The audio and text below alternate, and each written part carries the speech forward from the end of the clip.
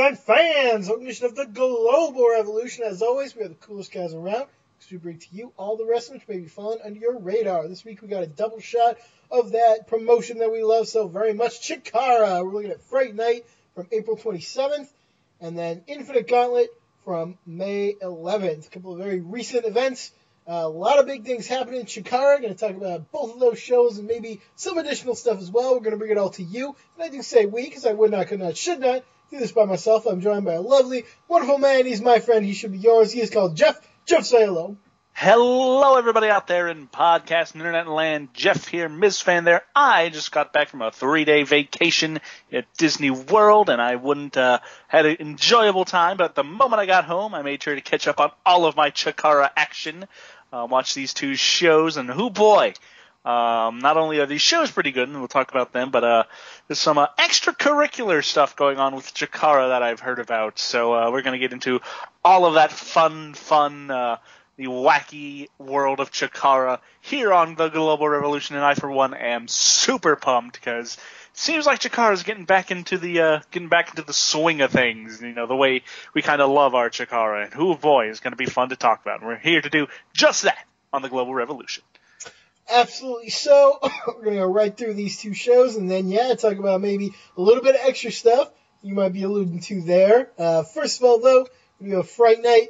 Kicking off the show with a trios match, Ophidian, Green Ant and Thief Ant taking on Volgar, and Crummels and Defarge. And I gotta say, I really enjoyed this one. I think very impressed by the growing skills of Volgar. I think Sonny Defarge has really turned into a great performer.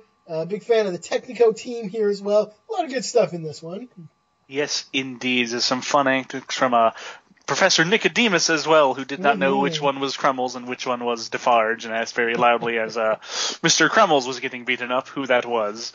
He was told he was Mr. Crummels. Someone in the audience, I believe, said his friends call him Cornelius, which also got a big pop. So these two shows actually really good on fan interaction overall. I very much enjoyed that aspect of both Fright Night and the Infinite Gauntlet. So this opening match was also very good in and of itself. Volgar, I think, is definitely, as you said, growing into his role, getting a little bit better and better every time we see him.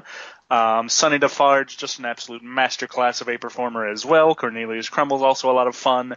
Technico side, very good here. Green Ant, as usual, very good. Ophidian, kicking a lot of butt. And I think you could say about Volgar, I think I've been able to say, at least with these two shows, with Thief Ant as well. He's not my favorite Ant, never has been, but I think I'm seeing him get a little bit more comfortable with what he's doing, get a little bit better in the ring in each of these shows. So, yeah, good opener overall.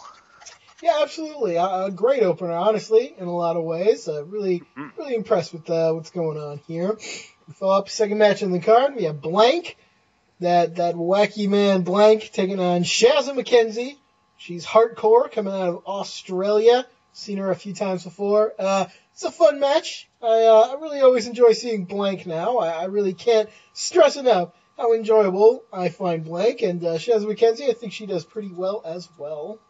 Yes, indeed. This was good interplay between these two here. Blank has just become genuinely one of the best performers in CHIKARA, especially at knowing what his role is, knowing the character he wants to portray. He's such a treat to watch, and I know we've said that multiple times now, but the fact cannot be overstated, I think, about how good the former Race Jackson has become as Blank. Just honestly a must-watch every time. So this was good. Shazza McKenzie, I think, was a nice foil here for Blank, a little bit more on the straight woman side, as it were, but did a good job. This was a good match, had a blast with it, and once again, Blank is just so impressive, so much fun every time he performs. Absolutely is. He does get the victory here. Or no, actually he loses, but he knocks Shazza McKenzie out after the match, takes a picture of her. His weird picture-taking obsession continues, I suppose. Mm-hmm. So we'll see what comes of that in the end. Mm-hmm. We follow this up with one of the tag teams, two tag teams actually, that I'm very excited about. On the one side, we got Murloc and Oceania, who've been consistently really great since they've been together, in my opinion. And the pretty newly minted team of Lucas Calhoun and Stray Cat, or Alley Cat, if you prefer. I don't know why she's a stray here and an ally elsewhere. But, supposedly, she and Lucas have become very good friends, not just tag team partners, but best friends according to commentary. And apparently, the Stray Cat thing is supposed to be, I guess, her rockabilly moniker instead of Alley Cat. It's Stray Cat. I do not know why a stray is more rockabilly than an alley, but I guess I don't really know what makes a rockabilly anything. So I really dig the combo. It's not a world I know about. So. Nope. Don't know anything. Doubly confused for the fact that Lucas Calhoun is like constantly going to goth clubs or something and posting about it on Twitter, which I also don't really understand that, but that's cool. Whatever you're into, that's Lucas fine Calhoun, with me. Great person, so you know what? It's fine. He seems to be a really spectacular person. I'm really glad he's been around more, and I hope that continues indefinitely. This is quite a fun one, I would say. In the end, Hermit Crab tries to help out his mistress Oceania, but he screws up, and Stray Cat pins Oceania herself. So things maybe not looking great for Hermit Crab looking forward here. Seems like they've been on the line before and maybe aren't delivering. So Hermit Crab in particular may be looking at some trouble. Oh yeah, this was overall this was a good match. I thought a really good interplay between all four people here. Lucas Calhoun is great. Murloc is great. Oceania is a lot of fun. Alley Cat, I think, is fitting right in with Chikara. Kind of a weird role for her as Lucas Calhoun's partner, but she's making the most of it, and I think she's got a great look. She's a good wrestler. She's a lot of fun. So, yeah, four really solid wrestlers, and oh boy, Hermit Crab. One of these days you're just going to get Oceania is probably going to literally rip your head off. So best of luck to you. Best of luck into not screwing this up for the rest of your potentially short career if Oceania gets her hands on you. So, yeah, good luck with that. Very, very true. Next we do welcome back to Chikara, someone who I didn't maybe really expect to see again, but I'm actually rather pleased to see him. Jakob Hammermeyer returning to the company, complete with the old BDK music and everything, so picking up right where he left off, it seems, and wrestling the Patriot. Yes, that Patriot, or maybe another one, but still a long-standing holder of the Patriot gimmick. Who would have ever expected such a match as this, as Jakob Hammermeyer versus the actual Patriot? But I actually posted on Twitter. I was like, "Are you kidding me? Is this match actually happening?" One of my friends was like, "Yep, yes it is." Like, I cannot believe this got booked in 2019, but here we are. Jakob Hammermeyer versus the Patriot. It's very popular now to book random 90s people in these matches now. But random 90s people versus like obscure indie dudes as well. This is not a lot of things going on in this match. It's a weird but sort of pleasing trend. So I am very pleased to see Jakob. He is now with Der Wildebeest, who is a really huge guy. In the vein, I guess, of Nakin or Tursus or someone like that, who interferes liberally in this match and kind of stops it really from going very far. But who should come out in red, white, and blue in full Lex Luger 1993 attire but John Francis of Coronado, who comes out waving the American flag, challenging Jakob and whatever, that guy. Wildebeest, I don't know, something like that. Basically challenges them to make it a tag team match, and that's exactly what they do. And the first thing I want to say is Juan Francisco de Coronado, the former Juan Francisco, now John Francis, does a really good job as actually wrestling as a face in this match. He's got a couple of more high-octane, like high-flying moves, there's a couple of dives to the outside, which was very weird to see. He, like, scales the top rope and at one point does like a somersault senton to the outside on De Wildebeest. Eventually crawls back in and hits a flying crossbody, springboard crossbody on Jakob Hammermeyer, which, took me by surprise, took Mike Quackenbush on commentary by surprise. He was flying around with Juan in this match, or John in this match.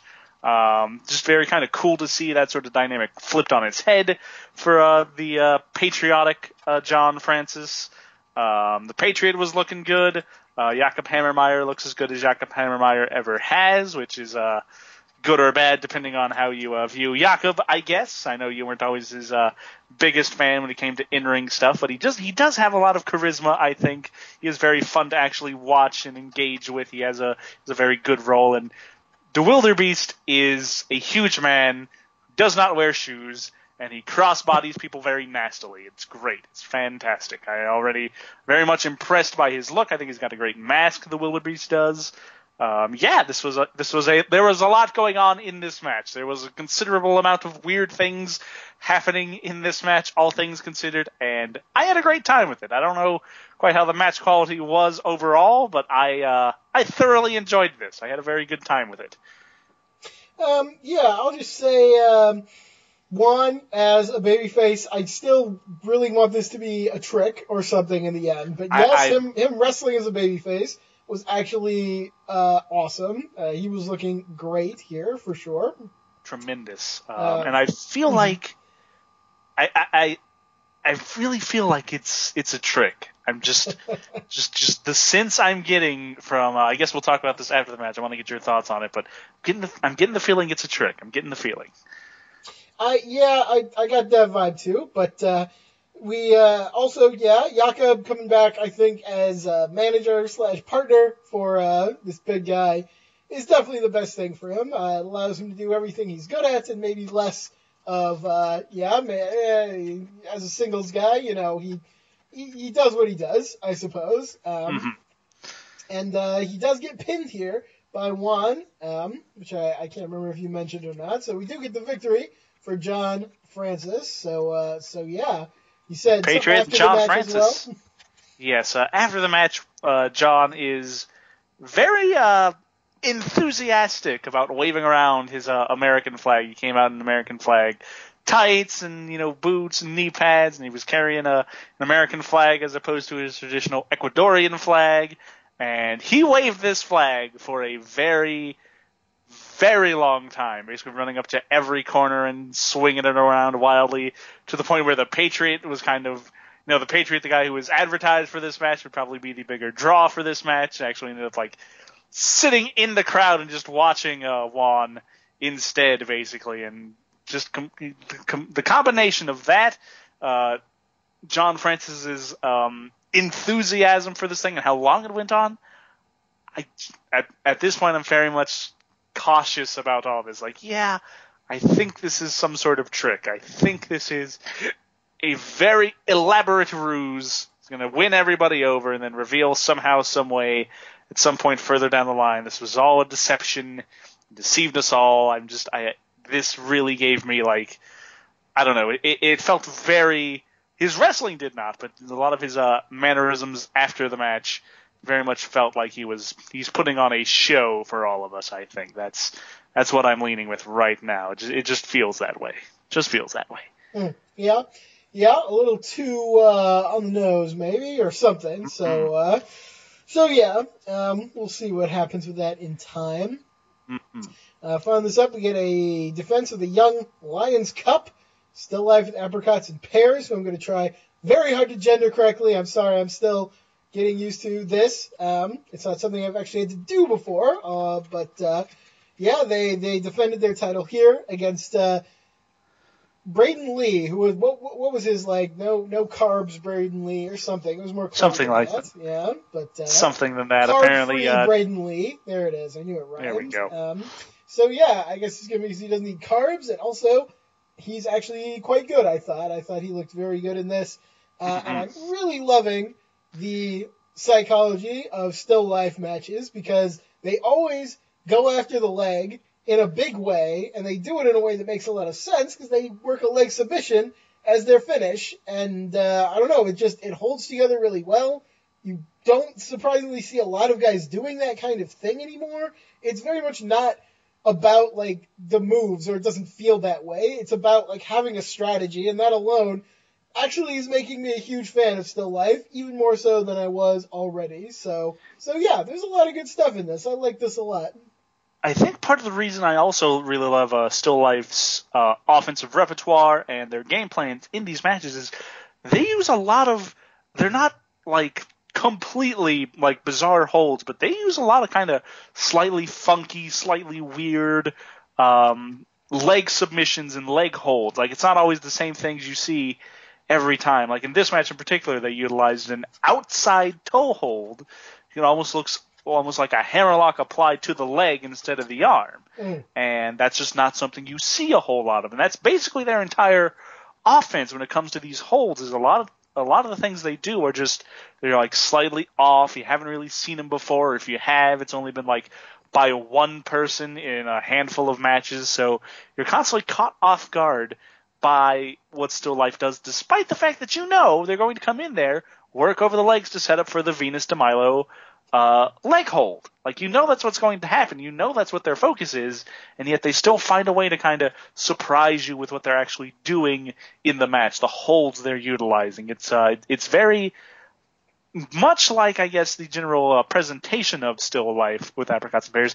It's very off-putting, and it works so well. Still Life with Apricots and Pears at this point, really one of my actual heroes. So I'm very impressed by the things they're doing. I'm very much in love with their wrestling. Really been enjoying them as Young Lions Cup champion, and hopefully the quality and the reign will continue because they're doing a really good job right now. Yeah, great job. It's my favorite Young Lions Cup series of matches, really in quite a while, I would say. So, so yeah, keep an eye out for that. I forgot about this next thing until I saw it on my notes right now. Okay, so this hasn't really bothered me so much up to this point, and I don't know why. It's because I just like the people involved, or maybe it just hasn't been this obnoxious. But okay, we have Princess Kimberlee and the Whisper, who are Campeonatos de Parejas. They're defending here against Fist. And I will quickly say, if I think I understand what your issue is, I'm glad I'm not alone in having that issue with this match in particular. You probably do. And maybe it is just this match in particular, because I thought they walked the line better in previous matches. But here, I don't know. It just really bubbled up for me.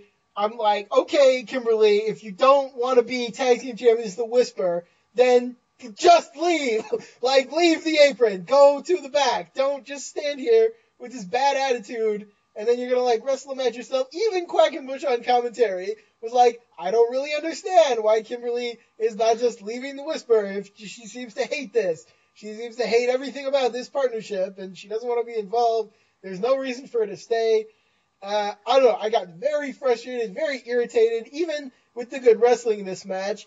It was really ruined for me, honestly. It highlighted everything that made no sense in this reign. Kimberlee wouldn't work with the Whisper, but then she would come in and, like, try to win the match, but then she would, like, not tag out, and then she would jump down off the apron, and then she would go back on. And I'm like, just commit, like, to something. I was just very irritated with the way this went down. I thought it made no sense. The motivations of Kimberlee and of Whisper, honestly, were very hard to follow and confusing, and yeah, I don't know. Nothing about this worked. 4 really great wrestlers trying hard to do some good stuff physically, but the story was really, really bad. So I'm sorry. I love CHIKARA. I would very rarely say that, but, you know, when it happens, it happens. You know, I'm going to call it out.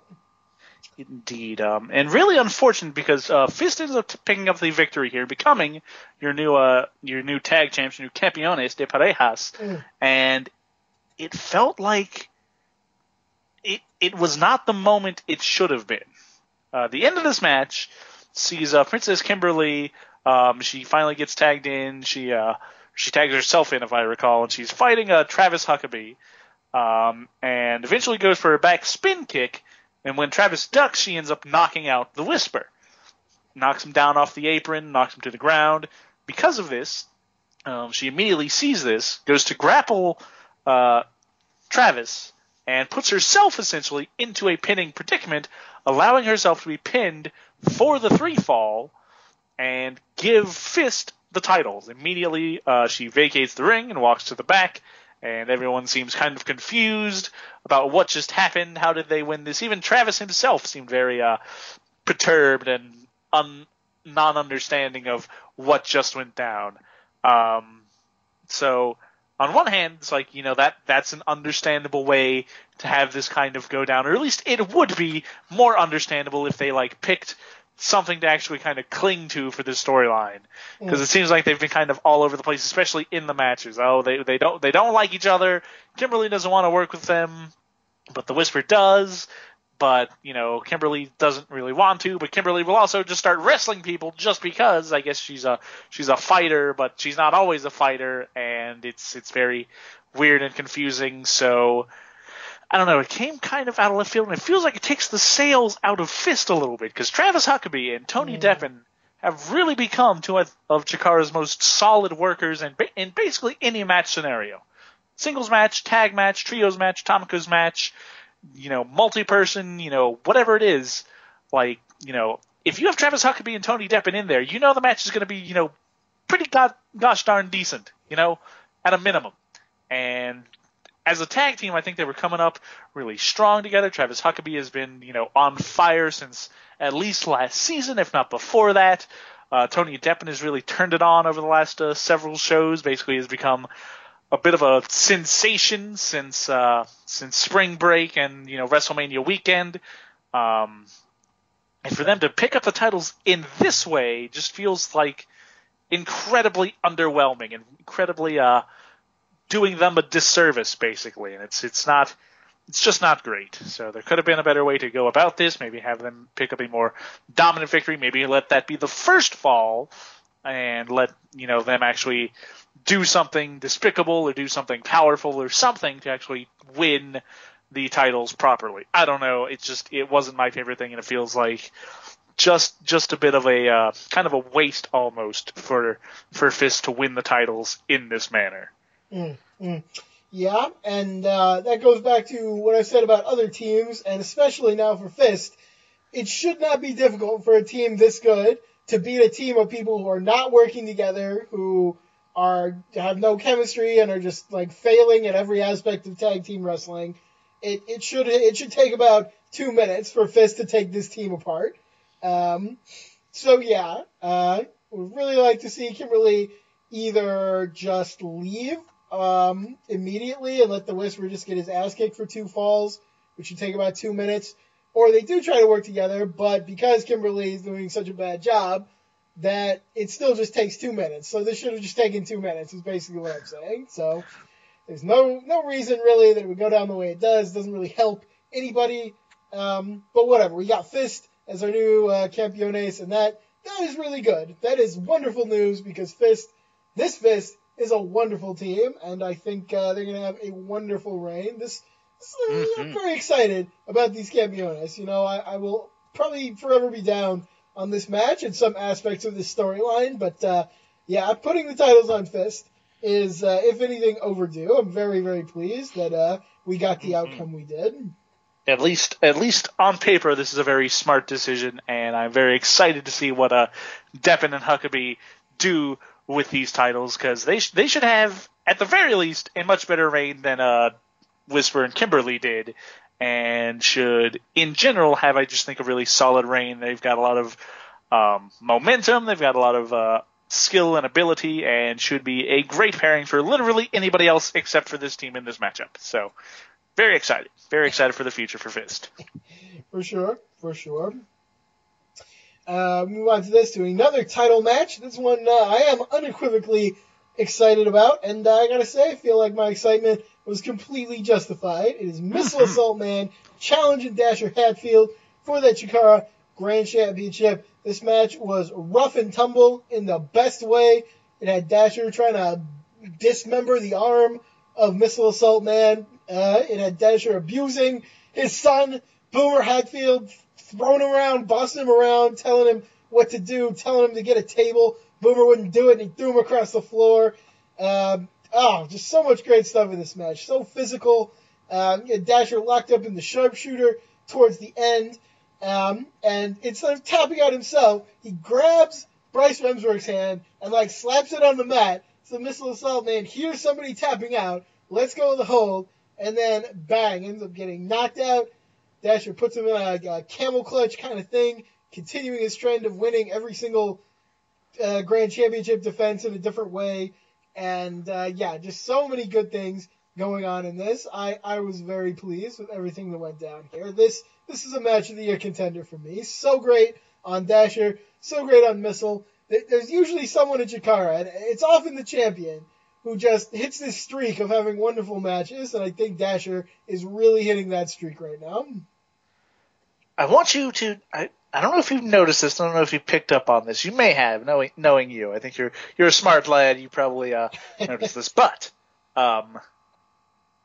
did you happen to think this title defense in particular had any parallels to any other previous champions' match stylings at all?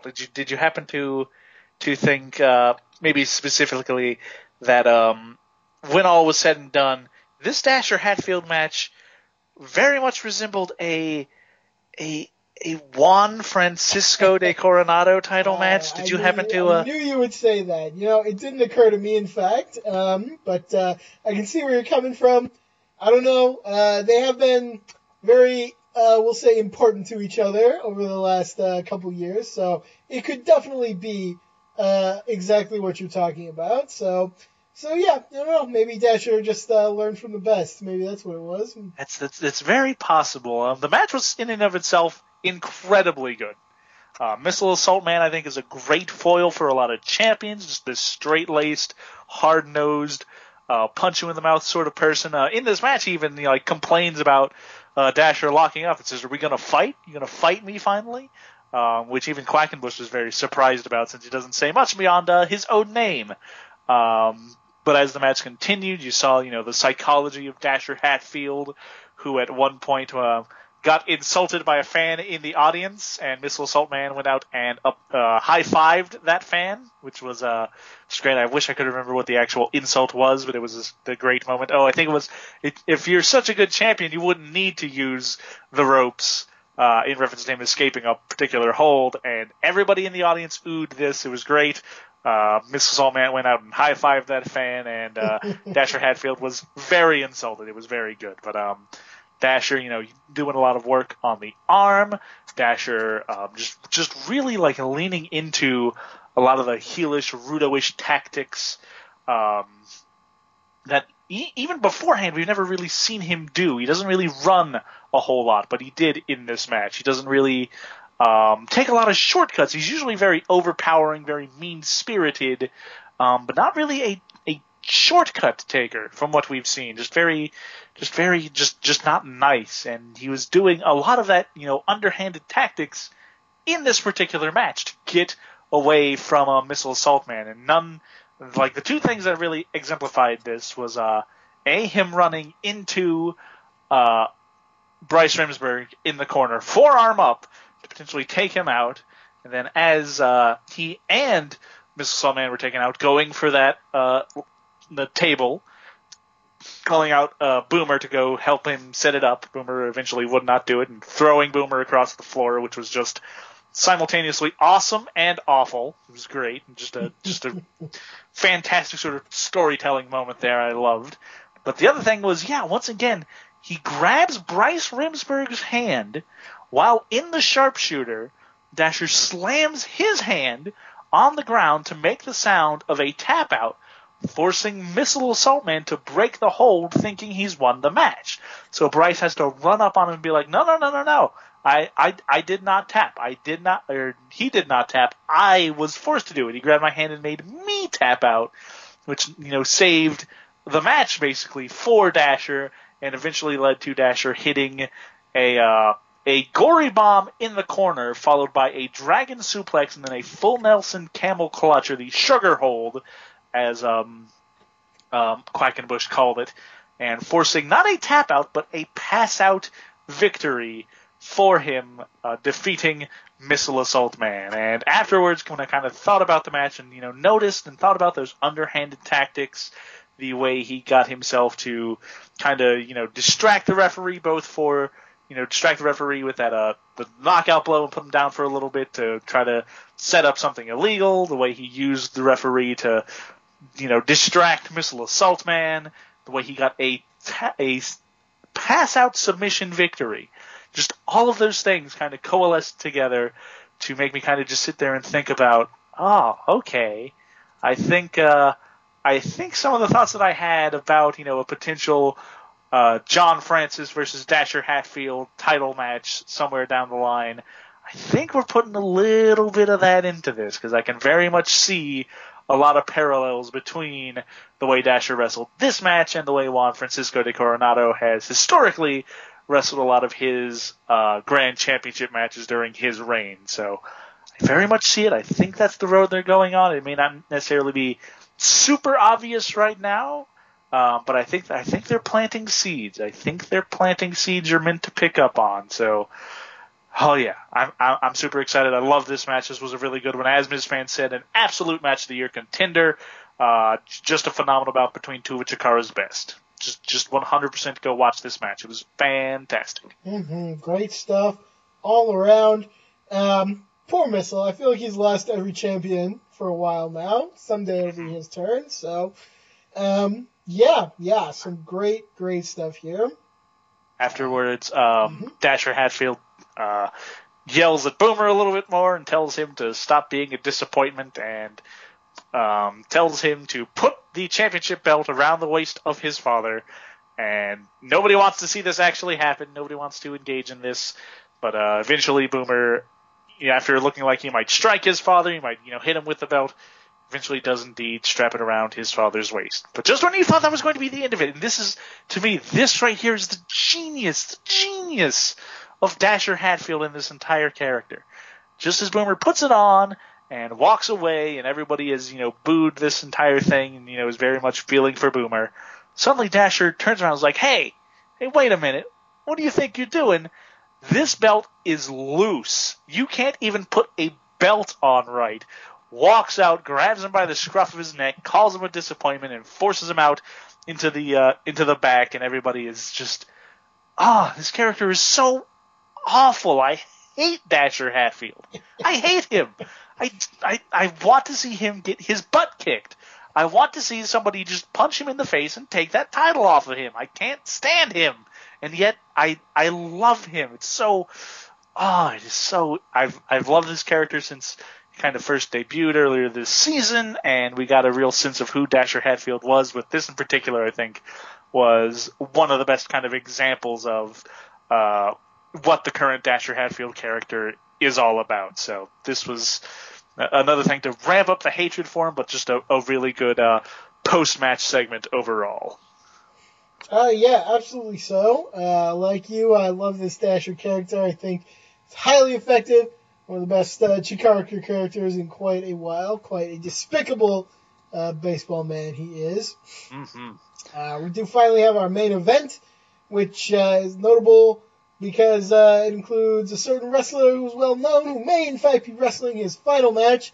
We'll get to that in a moment. The lineup is El Hijo del Ice Cream, Calix the Castigator, Cajun Crawdad, Rory Gulak, sort of mishmashed Rudo squad. On the other side, you got Fire Ant, Razorhawk, Solo Darling, and the man that I was referring to, the Hurricane, making, I want to say, I feel like he's been in CHIKARA like maybe once before, but not seen too often.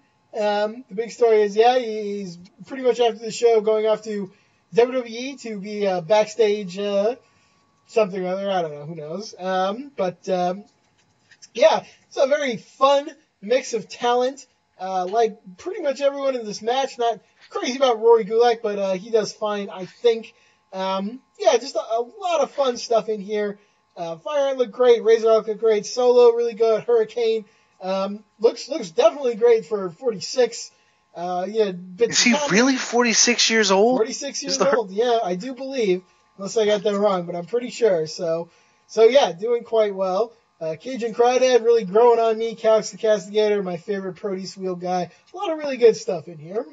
Yeah, I really want to say in particular, I really like the makeups of the teams. On the Technico side, you had obviously, I think, three of CHIKARA's best and most over Technicos in Fire Ant, Solo Darling, and Razorhawk. Three people who really seem to kind of bleed the company, They're just very talented individuals.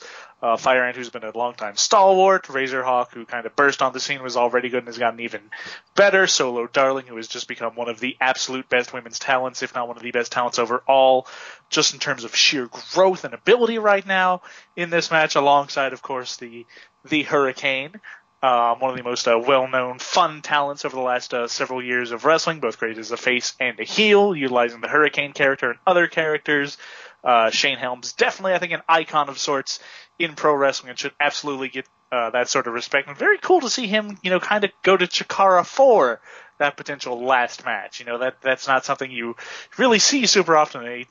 A talent of the caliber of the Hurricane, especially the caliber and notoriety of the Hurricane, deciding to have their last match in Chikara. So that in and of itself was cool. And then on the heel side, the Rudo side, it's very interesting to see, you have El Hijo de Ice Cream, who may or may not be somebody else under the mask, who's a long-time Chikara gimmick, obviously kind of made for this sort of role.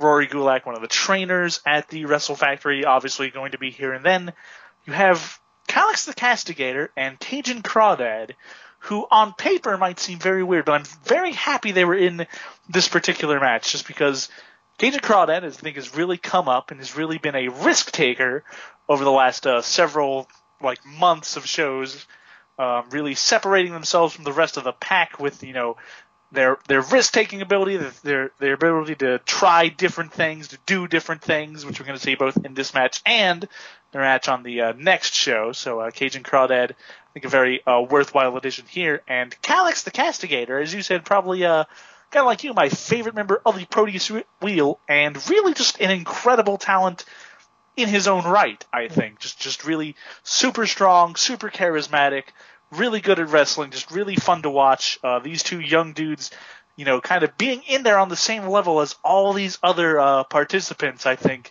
is just a really good sign for them in their careers, and a really good choice by Chikara for this, this kind of match. Main event Atomico's match, featuring the last match, potentially, of Hurricane Shane Helms. The fact that you had Calix the Castigator and Cajun Crawdad in this match, I think, is just it's just a nice thing to kind of see and take note of, to see where they kind of are theoretically on the totem pole for Chikara. Just really appreciated seeing the two of them be able to get that kind of spotlight shown on them. So I thought that was cool.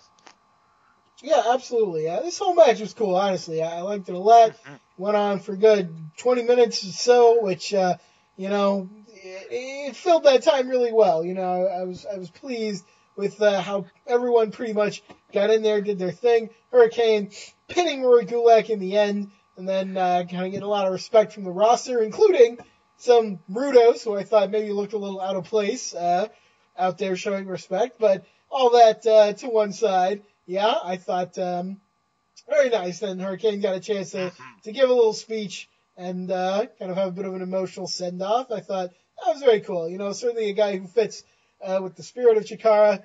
Cool that he was able to come do this. If it is indeed his last match, I think he had a good one. Yes, indeed. Just a very fun time. Gets to ride off into the sunset with one last Eye of the Hurricane, one last choke slam.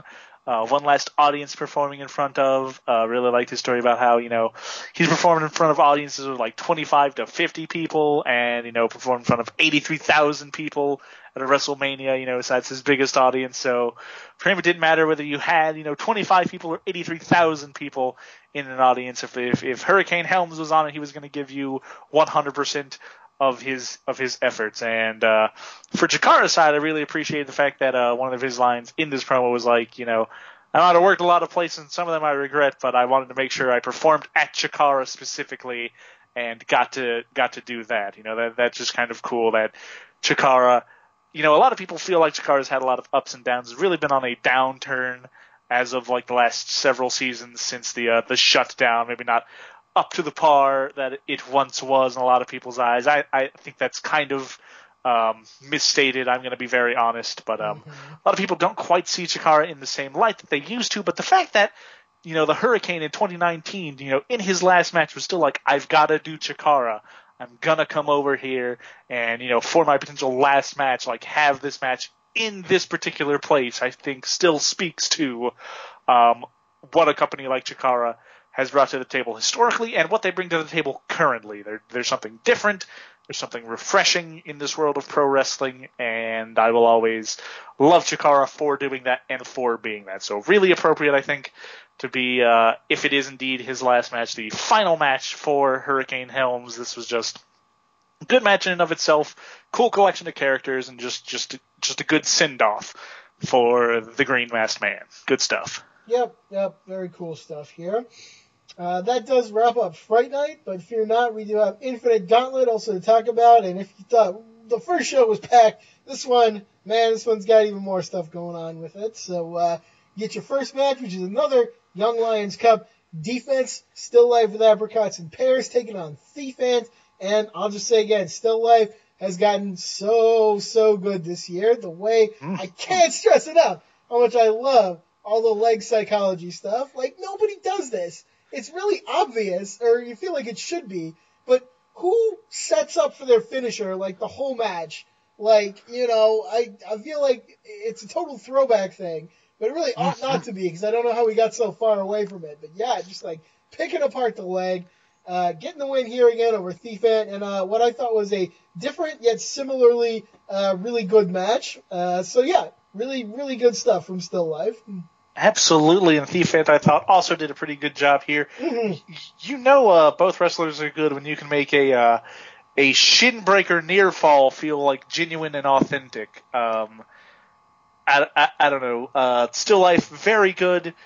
Excellent at what they do with the leg work, as mentioned before, utilizing a lot of weird holds every now and again to get that working stuff over. And Thief Ant also, like I said, kind of growing a lot on these two shows, I felt. Doing a lot of good work in this match as well, kind of staying at the same pace with Still Life as best he could, despite the injury early on, getting that leg worked over. Thief Ant staying strong in it as best they could. This was a good match. I enjoyed it. Yeah, definitely so. We move on to a tag team match, another really good one, I thought. Besides that one tag title match, I gotta say, I thought just about every match we saw on either of these shows was quite good. This one in particular, you got Travis Huckabee and Icarus teaming up to take on Lucas Calhoun and Stray Cat. And again, just love that duo, love New Fist. We're gonna love all these guys. Calhoun and Cat actually getting the win here, which was maybe a little bit unexpected, but I would love to see Calhoun and Cat actually get to challenge for those Campeones. I think this gave them 2 points, so they're getting close. Would love to see it. Make it happen, Chikara. Indeed, this was a very solid match. Once again, good work from Stray Cat and Lucas Calhoun. Lucas just incredibly over. Just a really charismatic dude. Stray Cat in particular working very well with Icarus in this match. I thought they had a lot of time together in this match, doing a lot of fun stuff. Icarus getting his back tattoo scratched off as best Stray Cat could. That was a lot of fun. Travis Huckabee also with a couple of kind of understated moments here. He's very good at getting involved with some of the weirder things in Chikara, despite his normal straight-laced attitude. I do love me a lot of Travis Huckabee. So a lot of good characters in this match. Another good tag bout here. And Stray Cat and Lucas Calhoun getting one step closer to potentially vying for those titles. So we'll see if they get there or not. Should be a good one if they do. Absolutely. We get follow up on this. Missile Assault Man taking on Der Wildebeest in his first singles match in Chikara. Again, so pleased to see Jakob come back in this role. I think this is ideal for him. Ringside doing manager stuff and really just being an absolute pleasure. I really enjoyed this. There's a lot of strategy, a lot of smart wrestling on Missile Assault Man's part. I like how he negated a lot of Wildebeest's size by doing some clever takedowns, keeping him off balance, keeping him off his feet a lot, especially in the early going. I gotta say though, Beast is really strong, really powerful, and really impressive also. I thought he looked great here as well. So this is a great addition to the Chikara roster. Mm-hmm. I think definitely made a stronger impression in this match than even the tag team match. Mm-hmm. I think he stood out a lot, getting in here with Missile Assault Man. There's an early part on in the match where Missile keeps trying to do running shoulder tackles and just absolutely keeps getting bodied by the Wildebeest, just shrugging him off and knocking him down every time. Just a really small thing, but a really great thing that kind of set up both who Missile Assault Man tries to be and who the Wildebeest is in terms of his size and strength. So this was a good match. Wildebeest actually picks up the victory, if I recall, just crushing poor Missile Assault Man with a crossbody and pinning them 1, 2, 3.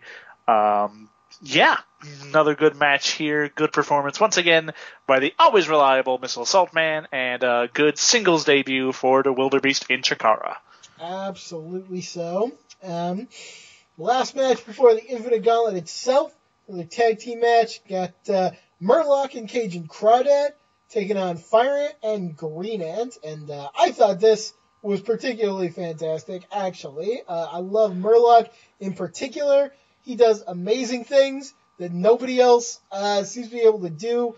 I loved him just barreling through the Ants Go Marching attack. I watched just like continue to walk around the ring and fight people with Fire Ant hanging off his back. I saw him dive through the ropes, even though he's like a stocky, like barrel of a man. I love it. Doing like a Spike Emerald Flosion with Crawdad helping out. So he was wonderful. Also, you have Green Ant, like, Matrix flying, kicking Cajun Crawdad out of thin air at one point. So much good stuff in here. Really, my only complaint I have is that Murloc got pinned, and I think that, I don't know, like, he's so great. I rarely would like to see him pinned in any circumstances, but he did catch quite a beating beforehand, so it kind of makes sense. But still, it's Murloc, so that's really my only beef, though. This one was fantastic. I thought it was just great. You know a match is, like, really, really good when Fire Ant, the obvious best worker in this match, might have had the least things to talk about. Yeah. And Fire Ant was tremendous in this match, but you had Cajun Crawdad doing a bunch of weird, wild things as usual, including at one point a Canadian destroyer or a Cajun destroyer, getting drop kicked out of the air by Green Ant on Cajun Crawdad was on the outside and ran up the ropes to do a dive, but Green Ant was still there and leapt off the ropes and drop kicked the flying Cajun Crawdad, which was a tremendous spot.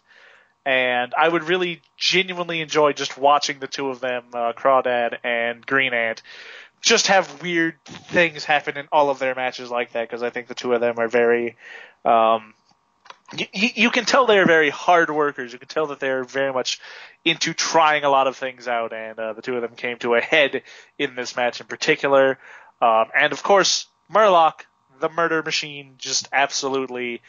the highlight of this match, and I genuinely thought that Spike Emerald Flosion was it. I thought that it was the end, and it was not. So alas, that's my personal beef with this match. That move ruled, and it did not actually get the victory. That's it's the one issue I have with this match. But overall, this was a tremendous tag team bout.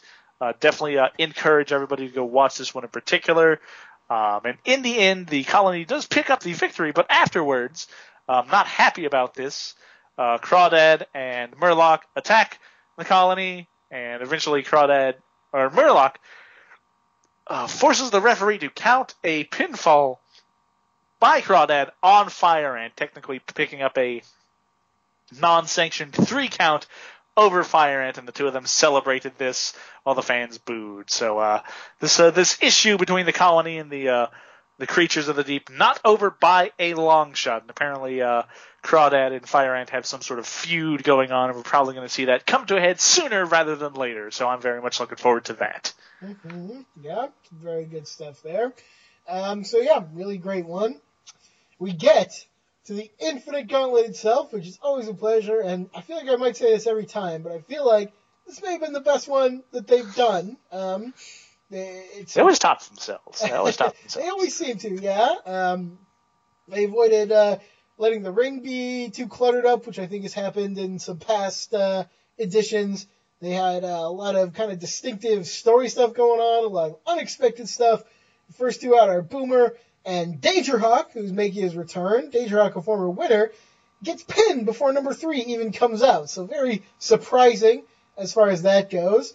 It really starts to pick up as we have number 4 is Dasher Hatfield himself He's in the ring with Boomer Hatfield, and really what happens here is a lot of guys come out, and a lot of guys just kind of stay at ringside because Boomer and Dasher are having this really They're working out some problems. Oh, they're trying anyway. I don't think they really got too far, actually, but man, they just really had it out for each other. They were trying to hash out, just like you said, they're trying to work out their family problems.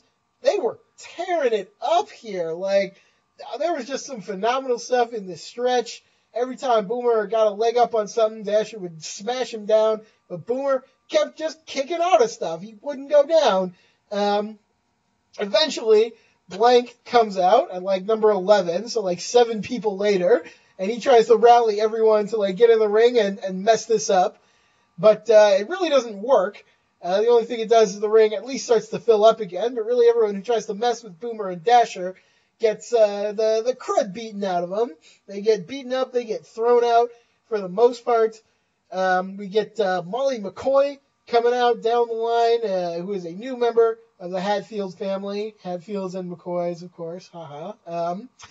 And I guess it seems like she was trying to like kind of keep the peace here for a second. But then she seems very much aligned with Dasher, not really interested in helping Boomer at all. So I think gonna have another aspect of that family thing going on. Boomer finally goes out. I'm gonna pause for a breath here just to speak because I felt like this was definitely the first act of this match. So let's talk about it so far. What was your thought on all this stuff going down? I very much appreciated just the ferocity that Dasher and Boomer went at each other. I appreciated the smart tactics of some of the Rudos to come out here and not wrestle and get in between these two, particularly Cobalt popping out some popcorn and sitting in the audience and then eventually attracting Frantic over to him. No, don't fight. Come eat some popcorn with me over here. I thought that was good. I especially loved, of all of these things happening, Blank coming in and trying to mastermind a plot to take them all out, only to watch all of his friends get defeated while he has this look of absolute concern on his face, before eventually getting eliminated himself. I thought that was a very fun little segue here. I enjoyed Volgar being a face, a technico, by technicality. It was great. I think Scott Holiday was on commentary. He talked about Volgar came to the save, which is not a sentence I ever expected to say. And then like 5 minutes later saying Volgar being cheered on by the fans, which is another sentence I didn't think I'd ever say. So there's just a lot of weird things happening, at least in the early part of this match, which would really set the tone for the entirety of the match when all is said and done.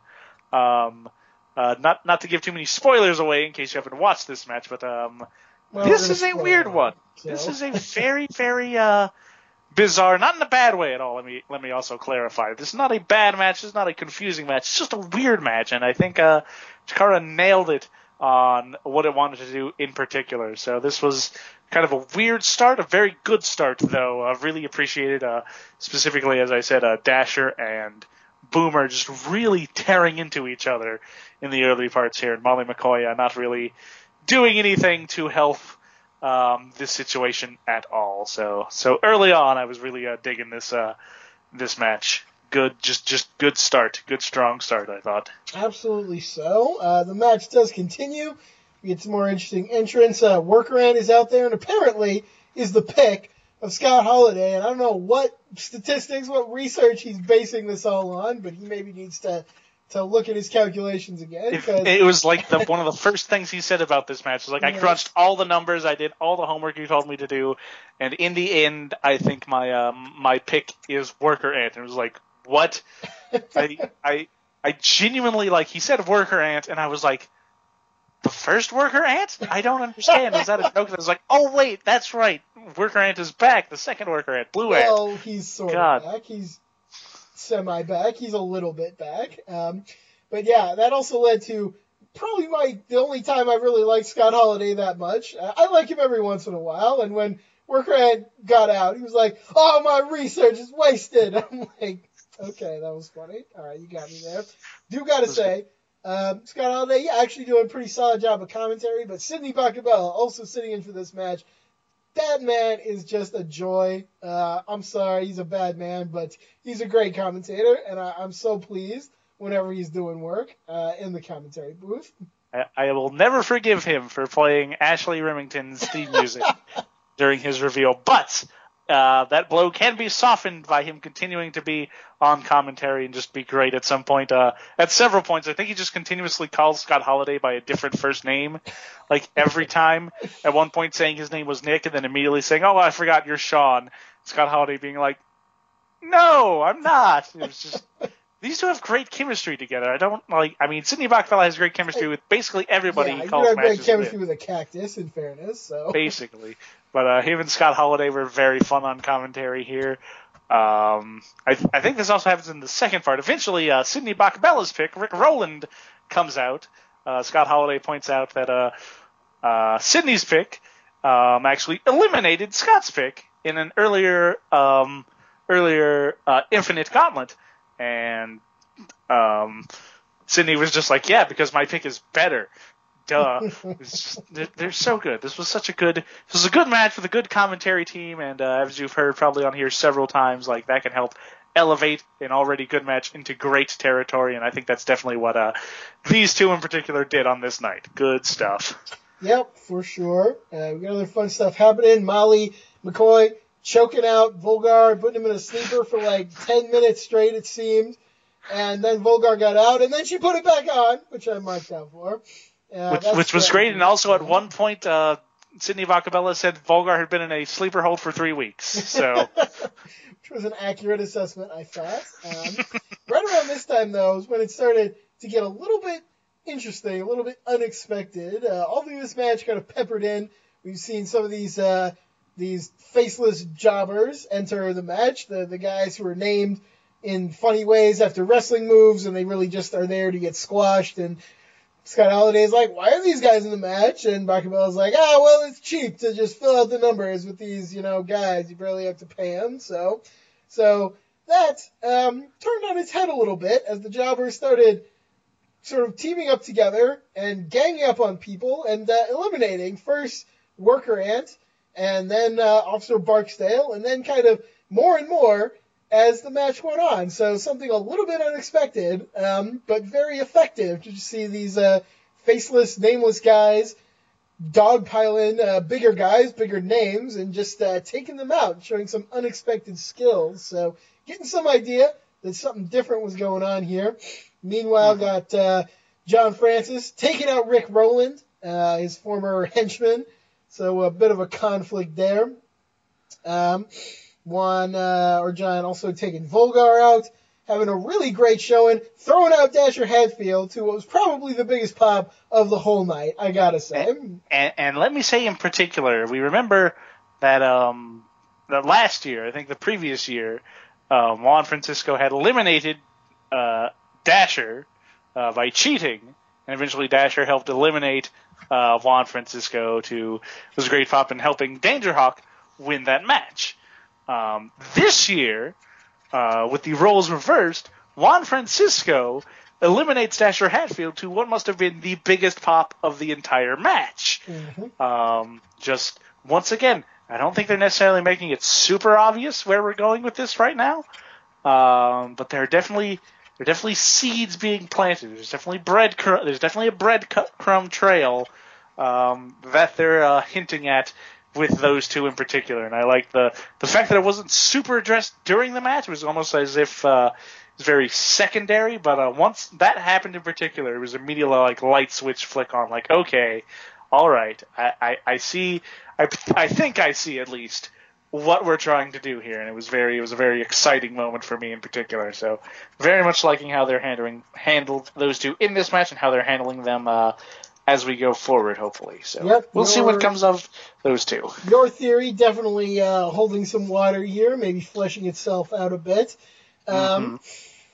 More jobbers keep coming out, keep joining, and at some point they start working together to kind of start taking apart the top rope, and as the match goes on, that rope all but really falls off, becomes so loose that people can be thrown out very easily, to which, and this kind of reversed by chorus on Scott Holiday, he's sitting there saying, do you think that was their strategy, and I'm like, no, they did it by accident, Scott.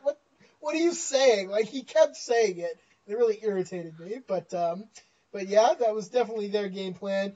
We get Oleg in the match, which I was very pleased by. We've not seen Oleg all year, I think, and I love Oleg, so hope this is a sign of him coming back to be around a little more regularly. But he's not around for too long, because the jobbers, they take him out, they take Hermit Crab out, like, as soon as he walks in the ring, basically, they just murder the absolute piss out of Juan. He escapes being pinned, only to be thrown out by the Whisper, who's been, shall we say, conveniently ignored by all of these jobbers, so that is maybe something to look at. Whisper, we know, a manipulative type person. You get Razorrock in the match. He immediately does awesome things, but also is eliminated before too long. You get Duke, the Dumpster Drozy, as the weird, like, WWF throwback entry of the match. And he is, like, weirdly successful, running around just hitting people with trash cans and, like, taking out a bunch of people. He looked very oddly good in this match. Like, better than he did originally, maybe? So, I don't know. Yeah. Very strange. But good for him. I get down to the final bunch. We have Hallowicked coming out at 30. He held the ice cream coming out at 31. Solo Darling 32. Everybody's flying out real fast now. The ropes are low. Really easy to get eliminated.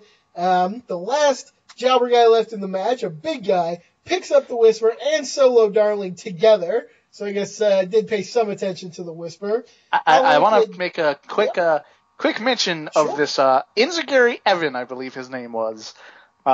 He kind of seemed like at least once he got in and started doing some things, he almost seemed like the ace of the jobber group. Like, showed up, started doing a whole bunch of things. I think he eliminated Rick Rowland with an Inzaguri followed by like a standing like corkscrew senton, and then pinned him to eliminate him, if I recall correctly. And like once things started getting rolling, while there were a bunch of jobbers and they all had their specific roles, Inzaguri Evan, the last quote unquote jobber guy in this match, really seemed kind of like their chosen ace, kind of their not necessarily their leader, but maybe their most talented individual performer, and did particularly well in this match, not just because he was working with everybody else, but also because he in particular seemed to be about a step or two above everybody else within his little group, athletically and wrestling-wise. So I think there's going to be a lot more to him than just this match. We'll have to see what comes of this in particular. Yeah, for sure. Good shout out. Definitely noticed him sticking out from the pack. Case in point, yeah, at the end, picking up Whisper and Solo Darling together, which is impressive in and of itself. Hallowicked kind of smashing into them, but there's really no ropes to stop them, so all of them tumble out just as number 33 enters. And I gotta say, I always wondered about this kind of finish, and I'm sort of glad that it's actually happened now. Number 33, Ophidian, walks into the ring, wins without doing a darn thing, and that's just how it goes, it seems, or perhaps there's more to it. But any way you look at it, Ophidian, the winner of the Infinite Gauntlet. And I'll just say again, probably the best one they've done so far. Just a really, really great Rumble-style match. A lot of great stuff going on in this one. I was very pleased by how it went down. Same here. Honestly, a match of the year contender, I'd say, right now, as far as like excitement and entertainment and storytelling goes. Like I said, this was a very weird Infinite Gauntlet, a very weird Rumble-style match, but not at all in a bad way. It was very different. It was very unique. It had a lot of different story elements going on. As you kind of said, it was kind of like as if the match itself was broken up into like acts. You know, this was the first act that focused on this part of everything. Then you had the second act. Then you had the finale. You had the climax, really, which was all four of those dudes, all four of those people falling out of the turnbuckle or falling out of the ring before the finale of Ophidian coming out and winning the match by doing literally nothing. This was great. This was wholly unique, doing just a lot of things that I wasn't expecting. The work of the jobber group kind of coming together and fending everybody off and eliminating them and having a plan of sorts was definitely cool. Boomer and Dasher Hatfield. Just like I said, going to town on one another. I really don't want to undersell just how vicious the stuff they were doing to one another, especially Dasher to his son was just brutalizing him at several points. That in particular was, played off really well. Just overall a fantastically put together match that really has to be seen to be believed. This Infinite Gauntlet may be the best of all the bunch, and definitely, I think, stands on its own as just an absolutely spectacular match. Mm-hmm. Absolutely. After the match, speaking of that exact pairing, Boomer Hatfield storms out after the match. He demands that Dasher return to the ring, which he does. Dasher calls him a little disappointment. He talks about wasting so many years chasing success for the sake of the people, for the fans, and it was nothing but a failure. He tells Boomer he has to learn how to fight for himself, or he'll just stay a disappointment. Dasher says he doesn't even deserve to carry his bags or even wear his mask. Boomer says he's not his dad anymore, and they fight. Bacabella comes out. The roster has to come out and separate them. Sidney Bacabella makes a mask versus mask match to happen in Chicago at a show that I'm going to be at, and I'm going to friggin' lose my mind because this is going to be so amazing. Dasher chokes out Boomer Hatfield until the babyfaces, the Technicals, peel him away. So, I loved everything they did in this match. Every time Boomer seemed like he was going to get the advantage, I was like on the edge of my seat. Seeing this live is it's going to explode my mind. My mind will explode, and there will be just an exploded mind all over ringside. It's going to be amazing. Indeed. I particularly love the way Bacabella ends up announcing this match. He sees the two of them fighting. He says, I don't like family-on-family violence. Fritz von Erich didn't like it, and I don't like it either. We got a big pop. But as he's talking there, he says, in 2 weeks at Chicago, I'm going to do this. I'm going to make it Dasher Hatfield versus Boomer Hatfield. And just when you kind of think, okay, that's going to be it, he turns around. The first word out of his mouth following that is the word mask. And you instantly hear and see and feel the entire room just start lighting up the moment he says it. Because the next things following that are going to be versus mask. And the moment that finishes, everybody is just losing it in the ring. They're losing it at ringside as the fans. It just kind of goes off. It is just this great moment. It is this great happening. This great match setup that's sure to be just an electric bout between these two. That's going to be a great one, an excellent way to come back to Chicago. I think for Chikara, Boomer versus Dasher, this rivalry, this issue between father and son coming to a head in Chicago with masks on the line, it is going to be great. It really, really is. That covers everything on this show. But we were talking about this a little before we started recording. There's also something going on that has been a little bit under the radar, is now kind of breaking out a little bit more. I've really just been learning about this myself as a Chikara fan. Something known as the Crucible. The fire reveals what the flesh conceals, they say. This is some stuff that's going down on YouTube and some other places. How much of this stuff do you know about? How much of it do you want me to potentially spoil for you here, my friend? I don't know a whole lot about it, and I'm going to actually start probably after we go off the air. Probably going to be checking this out very extensively for myself. But do you want me to save you from spoilers? Is what I'm really asking. If you can give me sort of a general gist without really spoiling too much, that would be great. Because I know a few things, but I don't know a whole lot, and because of how intriguing this is and how much I think this ties into a lot of what happened in the Infinite Gauntlet, I kind of want to see how it all goes down for myself. But if you can give me and the listeners maybe a general idea of what is actually happening with the Crucible, the Heralds and Harbingers series, that would be very appreciated, I think. All right, fair enough. I haven't had a chance to watch everything yet, but I've watched quite a few things, I would say. It started, with this YouTube channel, which seems to show some security footage from the middle of the night in a blacked out Wrestle Factory, where there's no ropes, and it's just a bare ring, and guys kind of surrounding it in the dark. The only light is on the ring itself. Guys coming in having like a 2-minute time limit match, where basically it seems like it's a fight club. It's basically a fight club where guys are coming in and just trying to get a knockout or a tap out as quickly and as viciously as they possibly can. And some of these guys have CHIKARA jobber masks on, and some of them don't. And we see at one point somebody wins a match, and they get to take their CHIKARA mask off, and they give it to a shadowy figure who seems to be running everything. That same guy goes on and loses a match, and somebody puts a mask back on him, much to his chagrin. So yeah, I got some very mysterious stuff going on. I really do recommend checking out some of these shows. Really interesting visual aesthetic. All the videos also named after old CHIKARA shows, and I mean like really old ones, like the first few shows. So very mysterious. What's going on? Who are these guys? What are they all about? Who's running this channel? Who's sharing this footage all around? Who knows that this is happening at the Wrestle Factory in the middle of the night?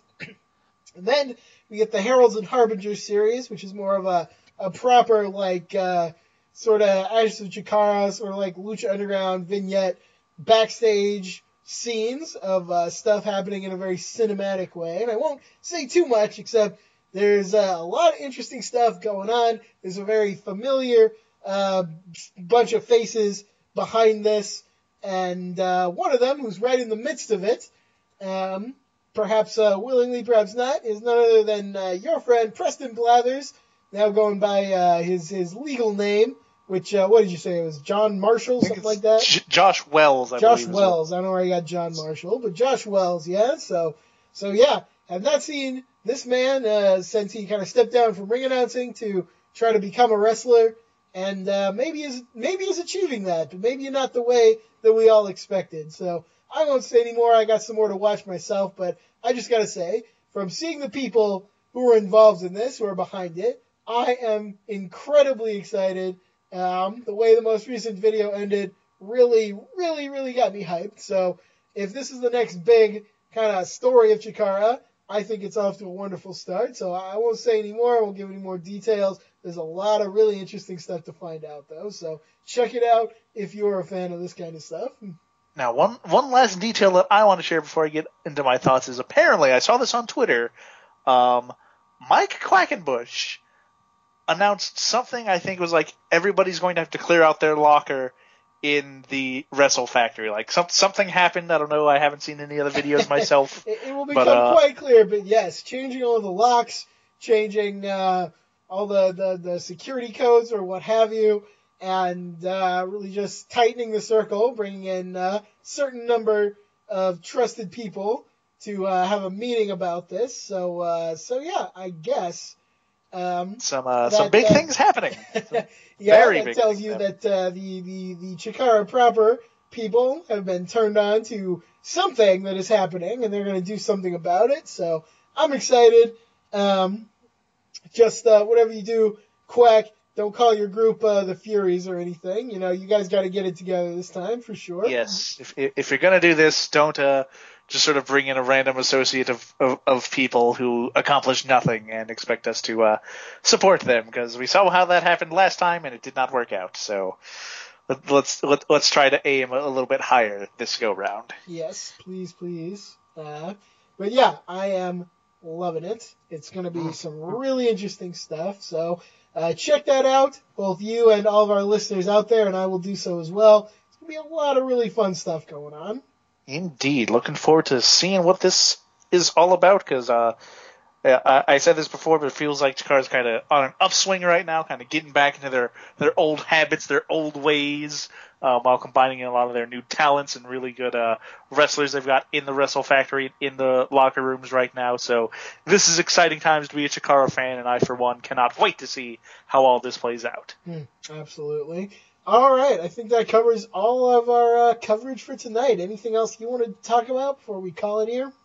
I feel like, I don't know about you, but I feel like we kind of need to address a bit of the LOP elephant in the room.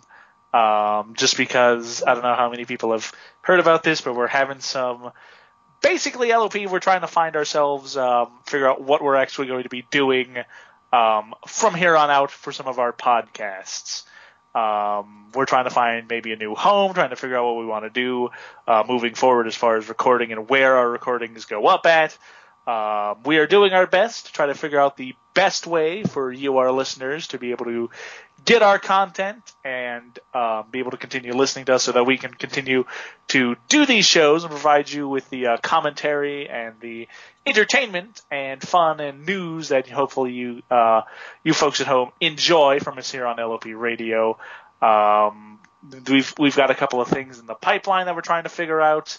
I don't want to reveal too much in case other people want to do that, but there might be some shuffling going on, both in terms of people still with LOP Radio and where LOP Radio ends up going from here, but trying to figure everything out. We are hopefully going to be able to come to a good resolution that works not only for us as the content creators, but for you as our content listeners.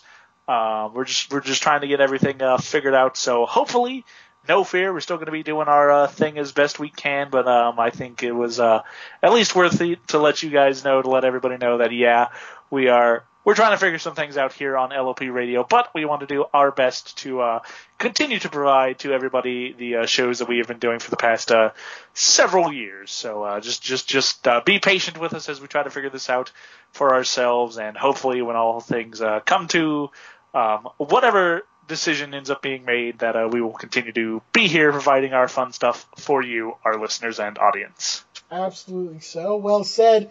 I've mentioned a little bit on All About All Elite. Good to mention here as well. Yeah, whatever it is, we will bring it to you in any way we can.